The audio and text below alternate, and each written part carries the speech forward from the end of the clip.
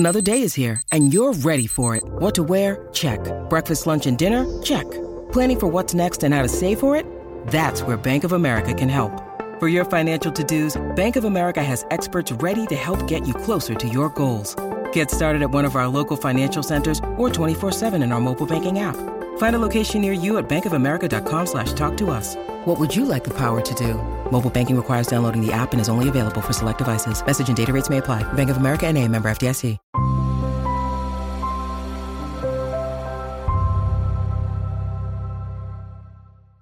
Hey guys, welcome to another video. And in this video, I wanted to talk to you guys about a few things that I felt were kind of holding me back mentally, and a few things that really were getting in my way of becoming the best person that I can be, and just from having that success mindset overall. And I feel like the number one overarching thing that really held me back a lot mentally was I used to equate success and women. I used to think that those were two things that went hand in hand, because I used to always think, okay, when I get to a certain point in my life, when I'm, in dental school or in school, I'll be dating this girl or I'll be with this girl. And having that mindset, I realized, gave me just unrealistic expectations. And it was something that I had to learn to kind of taper and understand that just because you're successful or you're trying to be your best self, you're not always going to have, girls that believe in you or whatever. You're not always going to have, a girl right there by your side, and that's okay. It's like some people do and some people don't. But just because you don't have a significant other or you're not in a relationship doesn't mean that you're not successful. So I really had to learn to kind of change the way that I think of success.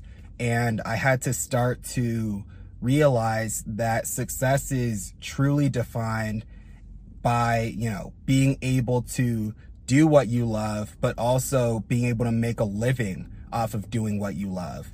And, if you're in a relationship and doing that, cool. But if you're not, you're still successful. And not being in a relationship doesn't take anything away from that. And the other thing that was overarching that really hindered, my mindset regarding success was kind of learning the difference between using your past experiences to build from or using your past experiences to kind of pull you down. And I had to learn to use my past experiences to kind of build from instead of allowing them to tear me down. Because especially being in school, it gets really easy to have a bad week and you do poorly on your exams or quizzes or whatever the case may be, and you allow that to weigh you down a lot mentally. But where the true change comes is when you're able to capitalize on that, when you're able to honestly look at yourself and say, you know what, this didn't go the way I wanted, it was just a hard exam, or this didn't go the way I wanted, I just didn't study as much as I should have, or, I procrastinated a little too much when I was studying, so I know I can't do that next time, or this didn't go as well as I thought because I let my guard down. I thought it was going to be easier than it was. So those are all things that you can kind of build from, and adopting that kind of mindset allows you to be more constructive when you're looking to make changes.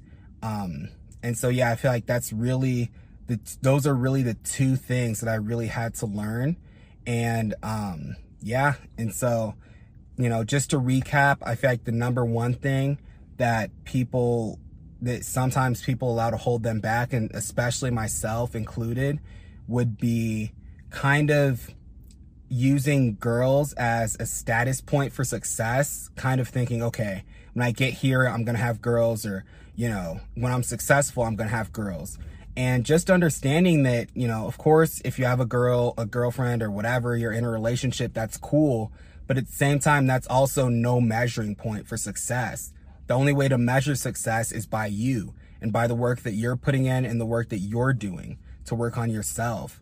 And the second tip is just not being too hard on yourself, and kind of building on past lessons and things like that, instead of allowing your past, you know, shortcomings or whatever to kind of weigh you down. And I really think the key is to not look at, you know, L's or whatever as, you know, losses, but to look at them as lessons. And I believe when you flip that and kind of say, okay, well, this exam didn't go very well, instead of that being an L, it's still an L, but it's a lesson instead of a loss, and kind of building on it that way. So yeah, you guys, those are my tips. I hope you guys found them super helpful. If you did, please like, comment, and subscribe. And I'll talk to you guys in the next one.